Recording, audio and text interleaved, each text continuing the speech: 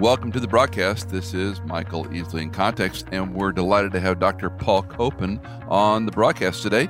Dr. Copan has a PhD in philosophy from Marquette, or Marquet, depending on where you are, University.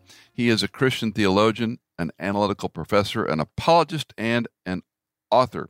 He is currently professor at the Palm Beach Atlantic University in sunny Florida, where he holds the endowed chair, the Pledger Family Chair of Philosophy and Ethics. And that is a plum for those of us not in the academic realm.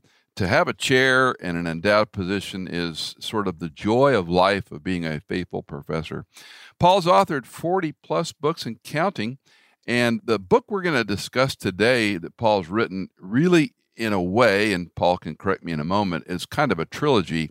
His first book was God, a Moral Monster, and later on is God, a Vindictive Bully, we're talking about today.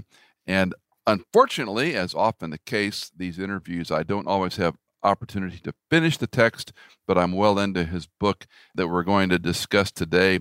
And Paul, thanks for jumping on the podcast. We greatly appreciate you. I appreciate it. Thanks so much, Michael. So correct me, because I know I made a mistake there. This book is God, a Vindictive Bully. And Right. You had two prior books, correct? Right. Yeah. The first one in 2011 is God, a Moral Monster. The second one in 2014 with Matthew Flanagan, Did God Really Command Genocide? And now this one that just came out a couple of weeks ago is God, a Vindictive Bully. Spoiler alert, answer to all of those questions is no. Oh, come on. You should have made him read the books. Just a shout out to Baker Publishing. Over the last couple of years, Baker's been tremendous at sending us pretty much any author that we want to interview, and you fall into that category. So I'm grateful and privileged to have you on the broadcast. So you're a professor, and you've had kids in class say, okay, Dr. Copan, why does God kill people? Why is God a moral monster? That was probably the provocative nature of getting you down this line, or something else. Yeah, well, one of the questions, I mean, I guess this is the main question that people ask. It's, of course, harshness in the Old Testament, and especially the warfare question in the Old Testament. That's the one that I get the most and most often asked to speak on. And so I say in response, take a look at the ancient context, and you actually will be surprised that there is a lot of ancient Near Eastern trash talk going on. That it's kind of like our sports, our athletic trash talk today. We totally annihilated those guys. And no one thinks that when you annihilated that team, that there are bodies, literal bodies all over the place. They just know that it was a decisive victory. And in the same way, in the ancient Near East, there were battles that were fought, and you'd have the annals of the king or the pharaoh declaring that there were none left alive, there are no survivors, that they were all turned to ash, and so forth. But at least the Bible mentions that there are lots of survivors, which you don't have in the case of these annals of these ancient Near Eastern kings. They just make it look like everybody, the other army is non-existent.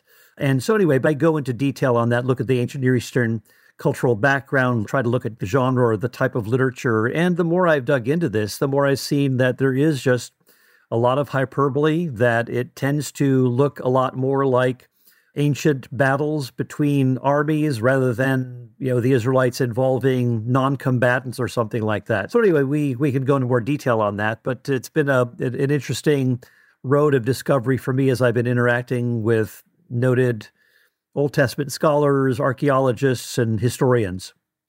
Does God ever require Israel to exterminate a people group? The issue is not the people group itself. The issue is what their mark of identity is. And I use the example, I follow John and Harvey Walton here in their book, The Lost World of the Israelite Conquest. And they use the analogy of the Nazis and Nazi Germany. Mm-hmm. After the defeat of the German army, the Nazi army, the Allies destroyed all of the monuments. They dismantled the hierarchy. They put to death those who were leading the Nazi army and its machinery against the Jews to exterminate them, destroyed all of the flags and anything that symbolized Nazism. But when all was said and done, you still have the German people intact. And when you look at say, the Canaanites or whatever, you have the people who are, say, in the book of Genesis, friendly with the patriarchs. And the problem is not their ethnicity. The problem is their behavior and their pernicious influence that they could exert on the Israelites. And so if the Israelites don't remove those idols and shrines and altars and so forth, they can get sucked into the lifestyle of the Canaanites. And of course, the Canaanites, we know, were being judged for their sinfulness, for their wicked acts, such as incest, bestiality, ritual prostitution, infant sacrifice, acts that would be considered criminal in any modern society. And so it was these things that were at issue, because you have lots of Canaanites joining up with the Israelites. That's not the problem. The problem is when they bring their ideological and moral and religious baggage with them that could be a pitfall and a stumbling block to the Israelites, and therefore obstructing the mission of the Israelites to bring light and blessing to the nations, as well as compromising their own identity as the people of God. As a pastor, teacher, I've often said that God knows these people they hate Yahweh. They hate Yahweh Elohim's people. And ergo, this isn't an issue where we're trying to win a culture to be a blessing to all nations, as Abraham began. But these are enemies that you use the word pernicious. They're never going to stop at some level. Yeah. But on the other hand, I mean, of course, you do see, say, in the minor prophets, the Psalms and so forth, an acknowledgement that these Canaanite peoples, and of course, if you trace them ethnically, these are the people in Lebanon, that from genetic testing, we know that those who had been inhabitants of Canaan are now in the Lebanon region. But the point is that all along the way, you do have Canaanites joining up with the Israelites. You have the Canaanite peoples, of course, the Canaanite peoples, they're mentioned, and of course, Moses' father-in-law was a Kenite. You have strangers who are at a covenant renewal ceremony in Joshua chapter 8. These are people who live in the region of Shechem, who are participating with the Israelites. You have, of course, Rahab, and you have others who are mentioned. In fact, even Caleb was the son of Jephunneh, the Kenizzite, so another Canaanite people. So the issue is not ethnicity. The issue is the immorality. The issue is, again, the matter of being a pernicious influence on the Israelite people whom God desired to bring into the land. So it was simultaneously a judgment on the Canaanites, as well as bringing the Israelites into the land that would bring forth the Messiah, who would be the Redeemer of all the nations. And so because there is this obstacle, the Canaanites and their pernicious activity, they're potentially leading Israel astray, that judgment fell. And again, it was over 500 years that God waited for this to take place. So it wasn't a precipitous judgment. It was a patient waiting, and it wouldn't have been appropriate for the Israelites to come in prior to this time. But God waited until the time was right, and then the Israelites began to drive out the Canaanites. One of the questions we all get at some point is, who hardens Pharaoh's heart? And I remember as a college student reading ad nauseum all the different positions, and then there's the way we parse it. Well, who did it first? Right. So, Paul, give us the definitive answer. Who hardened Pharaoh's heart? Pharaoh started it. Pharaoh, of course, it wasn't as though this was just some nice Pharaoh minding his own business, then God hardens his heart. You have, from the very beginning, someone who is nasty, someone who is an oppressor, someone who brought the Israelites to such a point that they're crying out for relief from the Lord, and so he sends Moses to rescue them.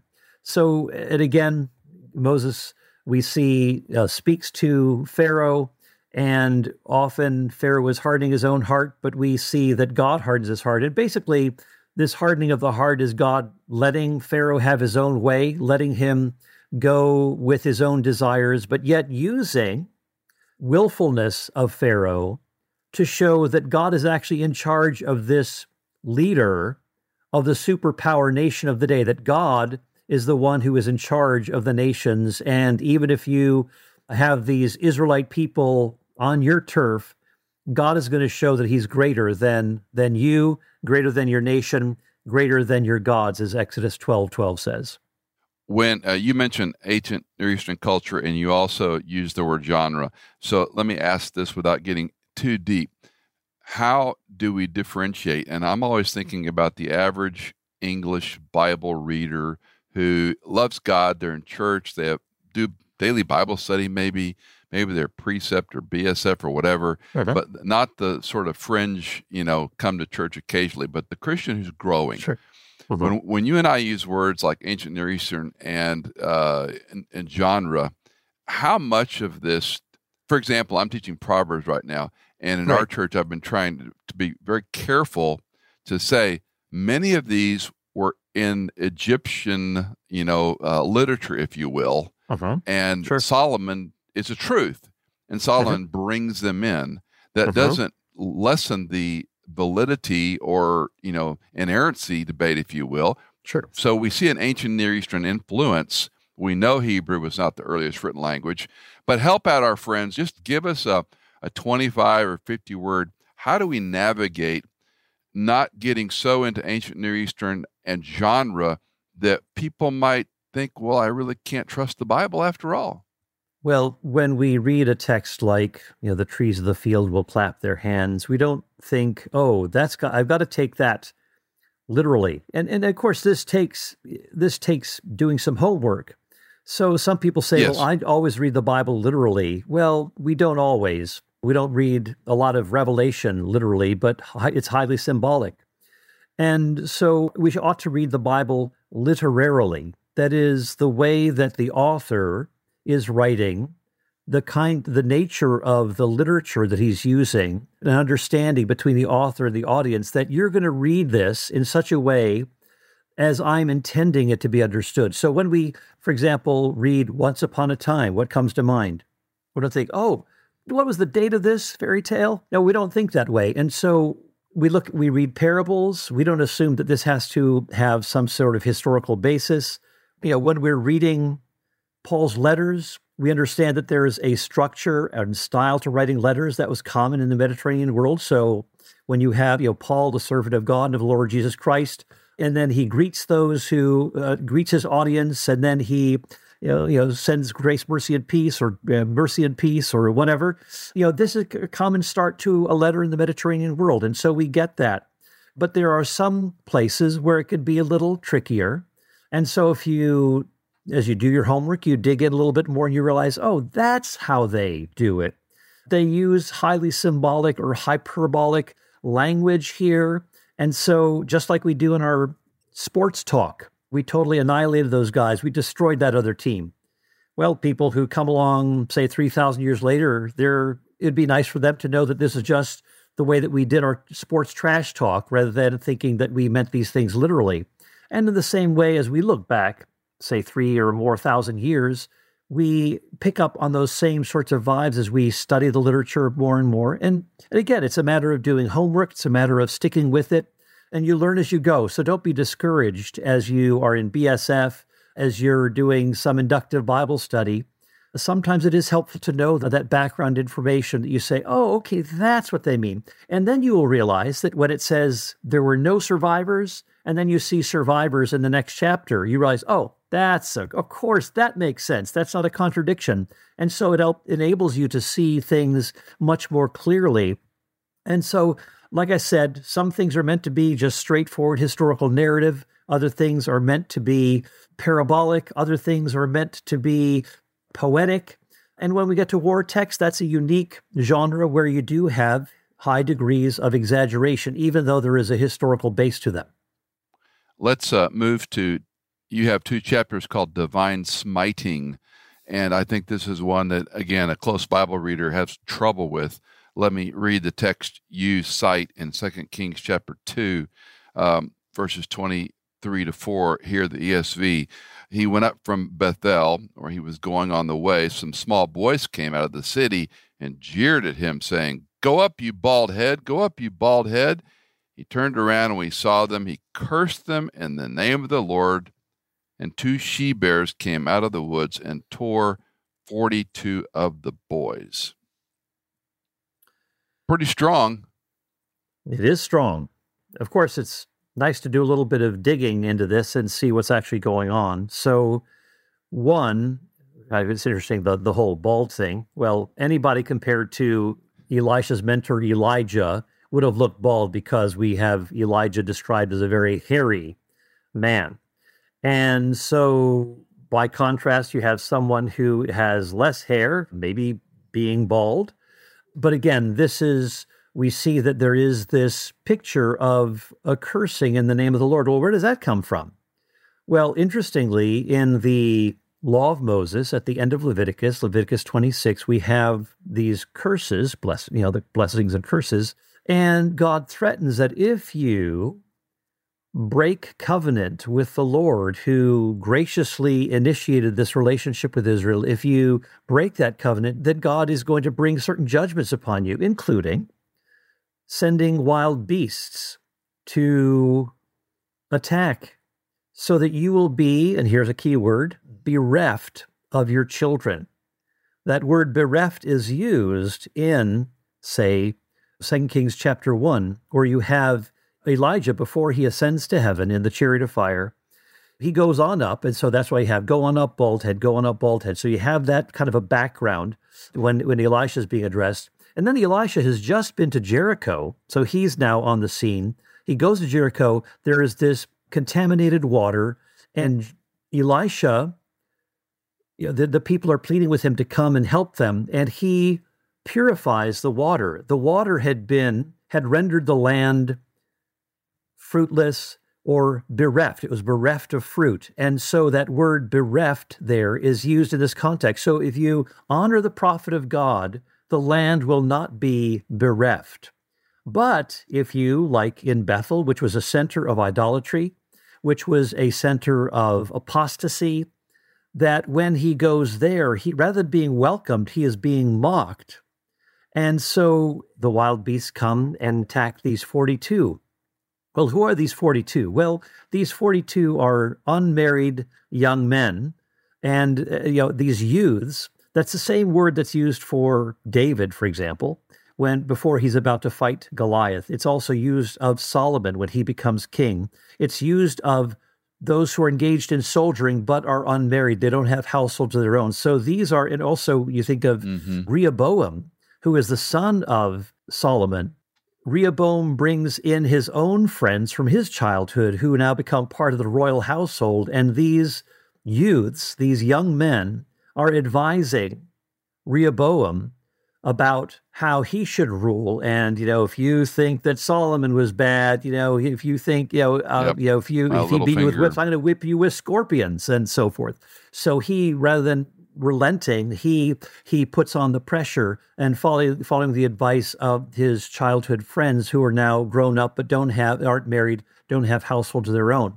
So that's the kind of language that we have here. And there's some scholars have written that these are probably not just part of the royal palace in Bethel, but also probably connected to the priesthood somehow. So they're part of the false worship of Bethel. So those are some things that are part of the background that are helpful for us to understand as we look at this.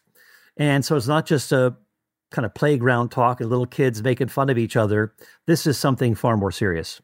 When you deal with imprecatory psalms or imprecatory psalms in a couple of ways, and one of my professors in Hebrew Old Testament at Dallas Seminary often said, when you read these, understand the petition of the worshiper may or may not have ever seen that result.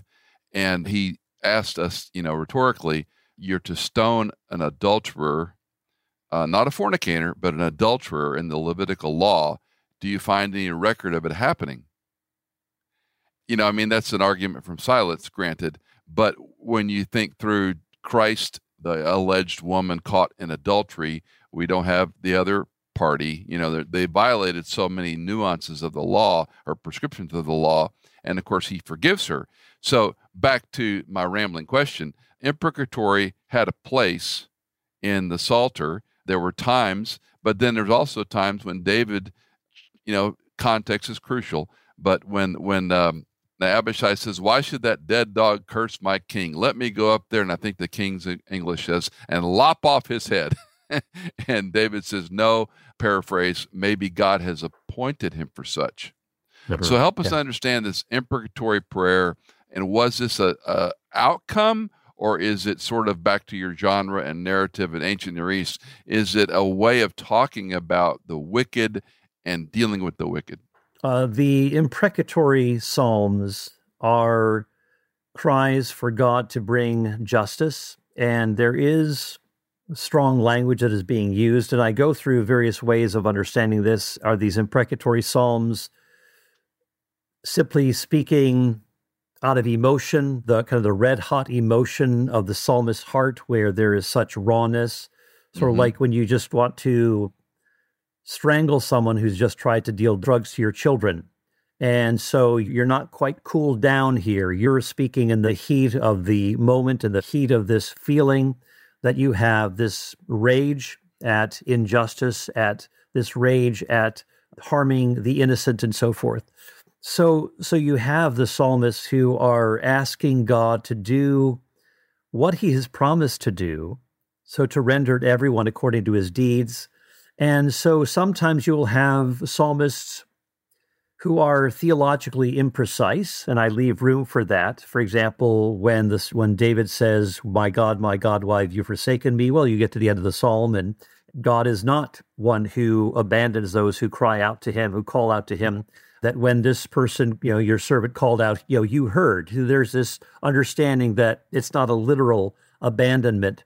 Or Psalm 89, that it looks like God has forsaken his covenant. You've broken your covenant with us. Well, that's the psalmist speaking, but in language that reflects how he feels. So it's not as though we have to insist on theological precision in these sometimes highly emotive psalms. And so we have to remember that as we interpret the imprecatory psalms, that there is behind it the promise of blessing to Israel, to those who are honoring Israel, those who bless Israel, that God will bless, but those who curse Israel, then God will bring that judgment, because he is standing up for his covenant people, that God is not going to let that go. And so the psalmists are crying out for that. So you have basically, plea to honor your covenant you've made with us, Lord, a plea also for justice that you'll render to everyone according to his deeds, and so forth. So you have that in the backdrop to help you understand it. And I go into detail on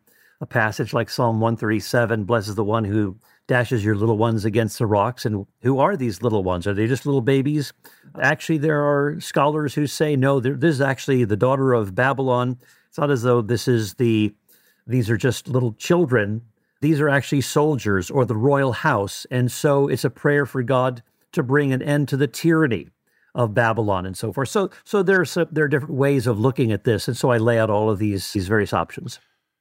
So as I read the conclusion on your chapters on imprecatory psalms, the question I have is in 2 Corinthians 5, where Paul has a known adulterer sleeping with his stepmother, basically, and it's not being addressed, and he prays for him to be delivered over to destruction for the salvation of his flesh.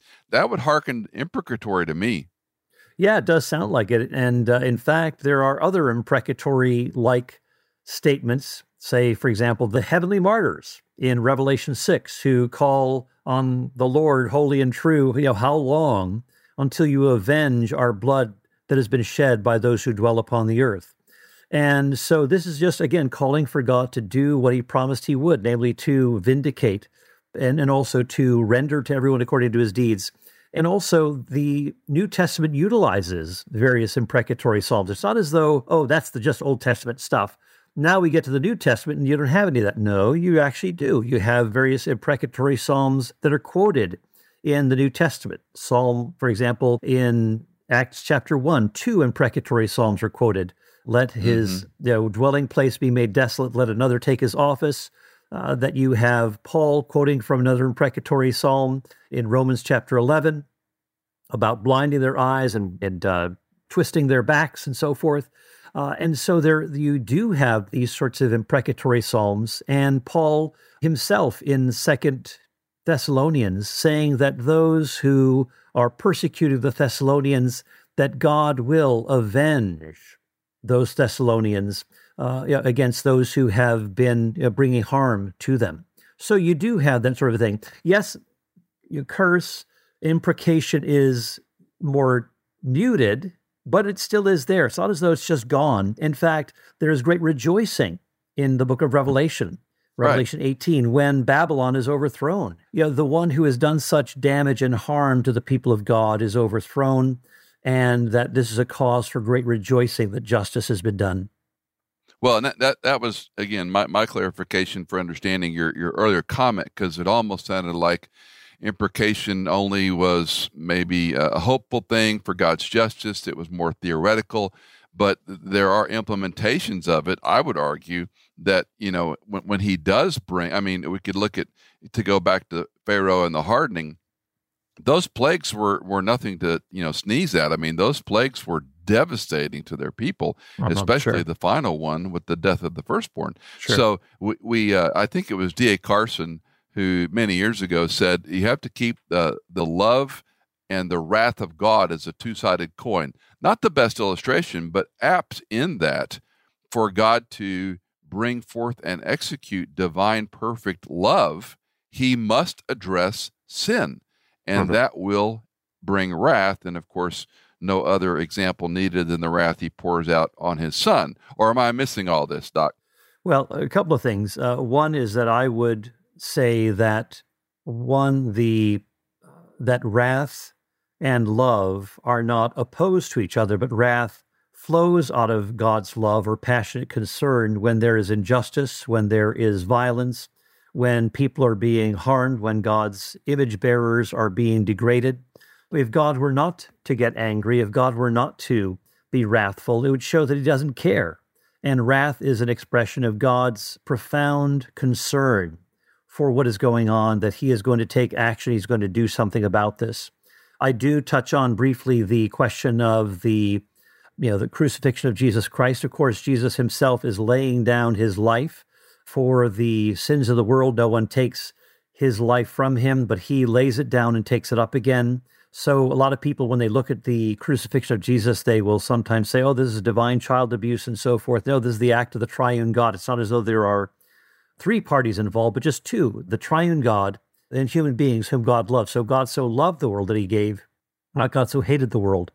And so that's something to keep in mind. My mind runs over to anthropomorphic language. And folks that might not be familiar with that, we're ascribing human terms to God, who is sovereign and beyond description, yet we have the person of Jesus Christ who embodies that. So the tension I always try to address when I'm teaching, and you can help me out here, is when we have, some of this over-the-top, quote-unquote, language that might be, I hate the phrase, but it might hurt people's feelings, or, God's intolerant, hateful. Wherein do I draw the line where anthropomorphic language is explaining God in a way that humanly we can't get there? Right. Does that make sense? Sure. Yeah. There are, of course, God does not have a body, but where you do have body language like the eyes of the Lord or the arm of the Lord, clearly this is anthropomorphic language, to the form of, kind of using human forms to depict something about God. You also do have sometimes literary devices that give the impression that, for example, God doesn't know the future. And so God says, now I know that you fear me, when he says this to Abraham in Genesis 22. Well, it wasn't as though God didn't know it before, but the act was completed. and of course, Abraham himself is convinced that God is going to bring Isaac back with him, because he says, we will go and worship and we will return. And so if you take, and I know the open theist likes to draw on these sorts of passages, but you think about even in Genesis chapter 18, where God is talking with Abraham, and he's saying, in this kind of dialogical, again, it's like a very, almost like two humans talking with each other, but God is saying to Abraham that he, of course, coming in three persons, these three personages who come, they're manifestation of Yahweh, and they say that we will go down to Sodom and Gomorrah. The outcry has come to us, and we will go down and see for ourselves, and then we will know, or then I will know. Well, does that mean that God doesn't even know the present? That he doesn't even know what's going on at present? Well, again, that goes against the idea that the open theist says that God doesn't know the future, and he uses these sorts of texts. Well, in this case, God doesn't even know the present. So again, you have to be careful about pushing this language too hard. So there are some... Wait, let me interrupt you. Yeah. You say God doesn't know the present, or is the language in the story showing the human reader this side of things? Of course he knows the outcome. Of course, I don't believe in foreordination, that he would look down the annals of time and say, Paul and Michael are going to come to Christ at such and such a day, so I'll call them. That's nonsense, as well as open theism being nonsense. But at the same time, if he's omniscient, omnipotent, omnipresent, are you telling me he doesn't know the present? No, I'm saying I'm using the text that the open theists often use, that God doesn't know the future. Okay. And I'm saying if you're going to go down that route, then you'd have to admit that God doesn't even know the present when he's saying, then I will know about Sodom and Gomorrah. I'm a little thanks slow. For clarifying. Okay, let's get to one that everyone wants to know. Jacob I love, Esau I hated. Yeah, this is of course, it's a comparative term that God makes a covenant, sets his unique love on Israel, but he does not make a covenant with Esau, with Edom. And so it can look like hatred. And of course, this is reflected in the words of Jesus, that the person who loves his father and mother more than me cannot be my disciple. Yeah. And the parallel is, if you do not hate your father and mother, you cannot be my disciple. Well, of course, Jesus in Matthew 15 talks about honoring your father and mother and so forth. So he's not against loving your parents. But the point is that if you love them more, in other words, the allegiance to Christ will sometimes demand saying no to what your family is insisting on. Like if you come from a Muslim or a Hindu background, they may have a funeral for you. They may try to kill you if you become a believer in Christ. And so it looks like you hate them in doing so, in deciding for Christ. So there is that kind of language. So when God is saying, Jacob I've loved, Esau I've hated, God is saying, I have chosen this nation. It's not just an individual, because they say, how have you loved us in Malachi chapter 1? So it's referring to the entire nation is asking, not just one individual, but representative of the nation. It's not as though God somehow has this ethnic opposition to Edom or Esau. In fact, at Pentecost, we have those who are Idumeans who are present at the reception of the message from Peter, and they become believers. So they are the recipients of the blessing of God. But the language of choosing, of election, of binding oneself in a covenant, it looks like you're ignoring or not paying attention to or not concerned with with the other person. But it's kind of like when you get married. You're saying no to everybody else. You're singling out one person, and that is, you're removing all other options. And that's the way it should be. That's the way that a covenant works in this sort of a setting. And so I think we ought to understand it in that particular way, rather than that there is some sort of hate, that God hates this particular people. We see that God is not willing that any should perish. We see that God is willing to relent when any nation repents, including Nineveh, in Jonah chapter 4, and also when we look at in Jeremiah chapter 18, any nation that repents from its wickedness, God will relent from sending judgment as he had promised. And that's one reason I wanted to get your comments on anthropomorphism, because we think of a vindictive, angry, capricious God wielding a sword and destroying his enemies. And you've already articulated, he wants none to perish. He died for these folks. If we get into double predestination in a moment, which I do want to touch on. But let me ask you from a pastoral, again, larger population base, Paul, when you made the comment about your allegiance to Christ may mean saying no, and you use the illustration of Islam, I can think of 25 off the top of my head in recent years where a adult has their parent divorce and decide they're gay or lesbian or whatever, and they leave their spouse and move in with with another of the same sex, and then the couple comes to me and say they want us to come to the wedding and bring our children, and I want to support my father, and we go down this circular discussion.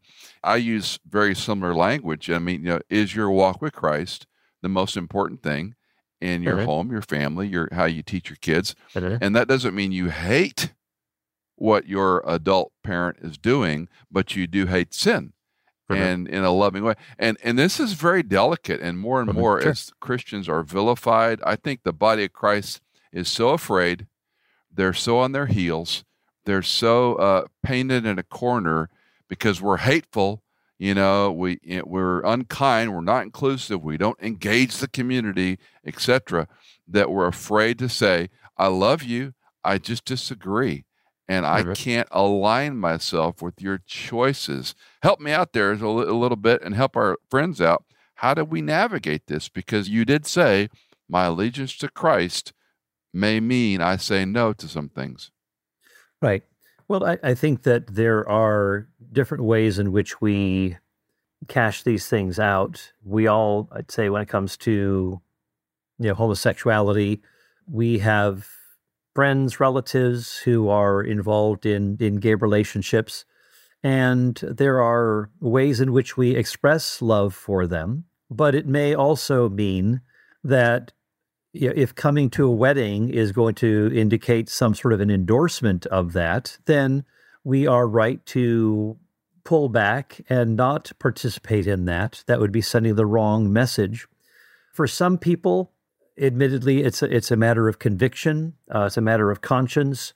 Some people say, well, I won't go to the wedding ceremony because that would be showing support, but I will go to the reception. So they might make some distinctions. Others might say, well, if the people assume that my going will mean my endorsement, then I will not go. They might say, but if they understand that I stand in strong opposition to this, but out of friendship, kind of pastoral relationship, I will attend so long as they know that. Then, I know of Christians who will go. But again, the point here is that you can say no just when it comes to church discipline. Like you mentioned Paul in 1 Corinthians chapter 5, when he is turning this person over to Satan, it's not as though there's some sort of a hostility here, because the goal is that his flesh might be saved. There's the goal of salvation, that this discipline could actually lead that person to repentance. And we see that sort of a thing taking place in 2 Corinthians, where you can go too far and alienate someone and not restore that person. But the goal is restoration. But until that person repents, until that person turns, then church discipline is the only alternative. And Jesus himself, as he makes these sorts of statements, that the one who leads these little ones astray, it'd be better for him to have a millstone hung around his neck and to be drowned in the depths of the sea. A very strong statement here. So there's not a compromising kind of, well, you can go ahead and compromise. That's okay. Jesus is very strong, very protective of his people. And even when it comes to Saul, when in Acts 9:3, when Jesus says, Saul, why are you persecuting me? Jesus is one who identifies with his people to such a degree that he feels the pain of that persecution, that he is being insulted. He is the one who is being persecuted. So a very powerful statement there. Yeah. I would, just to clarify, not to joust with you, but I think Paul is angry. He's angry at the church that's allowing this to transpire. I've already judged such a one. Exactly. You should have gotten rid of him. So the anger isn't directed specifically to the sinner, but the fact that the church has tolerated it. So anyway, my 2 cents. Yeah. Well, of course, there should be a sorrow that leads to repentance, and also when there is repentance, there ought to be restoration, celebration. Yeah. Death penalty. Let's talk about the death penalty. Well, we do see that in the Old Testament, starting in Genesis chapter 9, that at least in principle, it is not immoral, and that God ordains the death penalty to preserve order. Of course, we see violence at the time before the flood, and so the death penalty that comes in Genesis 9 is seen as a way of God's helping to restore order, of his bringing about a way of dealing with violence in the future so as to prevent the kind of depths of depravity and degradation that come when people are engaging in such harsh activity, denigrating the image of God and others and so forth. So we get to Israel and the Mosaic Law, and we do see that the death penalty is mandated for murder, that there is no ransom payment for when there is murder, that death penalty must ensue. But as people like Walter Kaiser and other Old Testament scholars acknowledge, in the other 15 potentially capitally punishable offenses, that those may be commuted to payment, that there is an understanding that not every potential death penalty case must issue for in the death, say, of adulterers, but that could be commuted to payment. And so the book of Numbers makes this clear, Numbers 35. So we have this sort of a picture of ransom, of payment, where there have been damages. But again, the death penalty could be, where you have the maximum penalty of death, it could be commuted in most of those cases.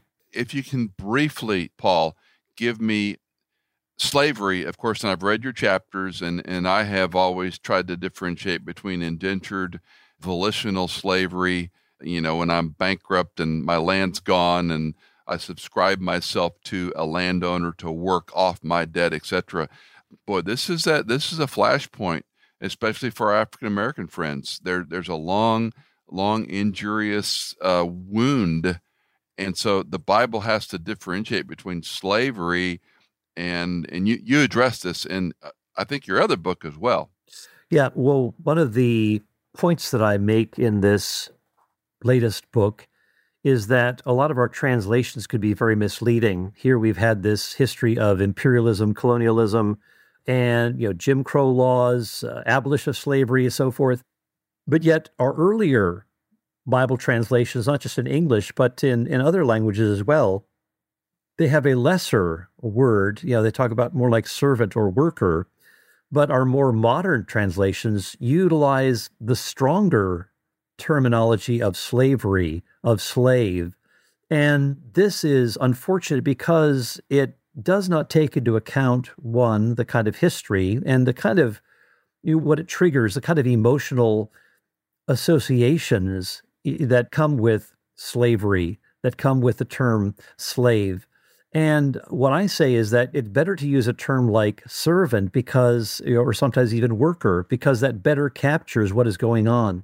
Like you said, there is indentured servitude. You pay off your debt after, say, 7 years, and then it's not as though this is, say, lifelong, slavery, that you see in the antebellum South. In fact, I make this point in both my Moral Monster book and Vindictive Bully book, that if the law of Moses were followed, then we would not have any sort of slavery issues because, one, kidnapping is prohibited. Secondly, you have provision made for those who could sell themselves into slavery. But if you make provision for them, like gleaning laws and so forth, not charging interest, then you are keeping them out of this position where they would have to sell themselves to someone else and be indentured servants. Also, there are term limits. You cannot go beyond a certain time. After 6 years, you are to be let go without debt. And there are judgments for those who hang on to their servants longer. In Jeremiah and Amos and so forth, there are these strong words used against those who continue to keep people in servitude. But you also have the acknowledgement that, keep in mind that in Israel, to be a servant was to be part of the family. So this is not you've got to go and be in some sort of a shack out there. You actually enter into the life of the family, as John Goldingay, an Old Testament scholar, argues. And so it could be, and this is the ideal, where if you are serving, and you say, I really like this arrangement. And it could be a place of security, of taking care, someone else is taking care of your housing, your food, your wages, and so forth, that you can manage living within this household, then Stay on. that could be ideal. Yeah. And so you just say, well, I love my employer / master, and you align yourself with that person. So it becomes a voluntary thing. So fundamentally, you're gutting the institution of slavery as we would think of it today. If it becomes a voluntary thing where you can say, I really like this arrangement working for this person, you see the nature of that really becoming very clear. And so fundamentally, the institution of slavery, if it could be, servitude, if it could be a voluntary thing, if you could enter into it, there's no sense of inherent oppression here. It's a neutral term. And keep in mind too that foreigners, if they ran away from a foreign master, the foreign slaves could run to Israel, and we read in a couple of places that they could settle in any of Israel's cities. So this is to be Israel is to be a place of refuge for them, that they're not to be sent back to their masters. And there were, now in other parts of the ancient Near East, there were extradition treaties to send back the runaway slave, but Israel is commanded to harbor them. And, again, it could be Code of Hammurabi. It was punishable by death if you're harboring a runaway slave. But in Israel, it's actually a place of rescue. So we actually have a very, at least the law is set up to preserve these humane conditions, these livable conditions, rather than to be seen as a place of oppression. It's to be a place of liberation, a place of freedom. And even if you're an Israelite and you've got a harsh, someone who is for whom you're working who becomes harsh, well, there'd be nothing preventing you from leaving, going to another part of Israel and finding refuge there. So the same sort of principle applies. So we fundamentally see an undercutting, an undermining of the institution of what we call, quote, slavery or servitude, by having this volunteer element as being so strong that would really be the ideal, to work for someone as a servant and say, I love this gig. I'm going to keep it up. Yeah. I would add that's the only legitimate reason for piercing your ear. Okay, last question, Doc. What's the most frequent question you get asked under this broad scope of, is God a moral monster? Is God, vindictive? Is he a proponent of genocide? What's the one you hear most commonly? Well, I'd say it's probably those warfare passages in the Old Testament. I think that's one that just never goes away. That they can say, okay, I can follow you here, here, here, and here, but what about those warfare texts? And what about no survivors and so on? And I have found that the more I've been digging, the more I see that non-combatants are not really in view here. And I give an example. Well, in Numbers chapter 21, we have the two Amorite kings, and the Israelites want to pass through their territory peacefully, and they rise up and fight against Israel, Sihon and Og, and they are defeated. And I think that's what, in that whole term, utterly destroy, there's a question about, well, how do we interpret that? And of course, we talked about Nazi Germany. It basically just means defeat, and the number of survivors, that's a secondary question. But it just simply means that there's been a victory, that another party has been defeated. But in this case, the Amorite kings have been defeated, and we read about the king, his sons, and his army. So there's the battle account on the ground is that it's a basic army that you're fighting against, no civilians. You get to Deuteronomy 2 and 3, which recounts those battles. And keep in mind that Deuteronomy highly intensifies that rhetoric, that language, which we call merisms, this sweeping language, man, woman, young and old, speaking of totality. And so it throws in that kind of strong language, even though there are not children, women, the elderly present, that they are not on the scene, but yet that kind of sweeping language is incorporated into into Deuteronomy to speak in that like with that ancient Near Eastern trash talk, that there is that kind of a hyperbole, that kind of exaggeration that is common, And so I go through a number of texts and talk about really all of the challenging texts that people will raise in my Vindictive Bully book. And I think have come to reasonable treatment of them. Doesn't mean that there are no tensions or that there can't be, like I'll give a couple of interpretations for, say, the Numbers 31 passage with the Midianite women and so forth. And I think there are ways of addressing these considerations. But I think that overall, we have fundamentally civilians who are out of the picture when it comes to Israelite warfare. And that's reinforced, for example, as Richard Hess says, that these Canaanite cities are fundamentally citadels or fortresses rather than places that are inhabited by civilians. You might have a Rahab here and there, but generally these are citadels that are soldiers are, where administrators are, where say, documents and grains are kept and so forth. But the people are in the are generally in the hill country. Well, I would talk to you for an awfully long time, and we might even consider a part 2 and Sounds 3. Good. Is God a Moral Monster was the first of this so-called trilogy, and then we go, did God really command genocide? And now we have Paul's newest book, Is God a Vindictive Bully? And again, these are Baker Academic, the last one in particular, a brand new book by Paul. Thank you so much for joining the podcast. Sure. As always, hope that God will use it far beyond our conversation. And thanks for your work. I know this is an act of love, but I know a bit about scholarship, and it's obvious you have put the sweat equity in to pull this together. So thanks for your labors. Thanks for your ministry. And may God continue to bless you great down at West Palm Beach Atlantic down in Florida. I appreciate it. Thanks so much. Great to be with you. God bless you. Keep up the good work yourself. Did you know that In Context is fully funded by our listeners like you? If you are a regular listener, would you consider giving a one-time or perhaps monthly donation? You can give at michaelincontext.com. In Context is produced by Hannah Seymour, mixed and mastered by Sonomorphic, and music composed by Chad Cates and Blair Masters.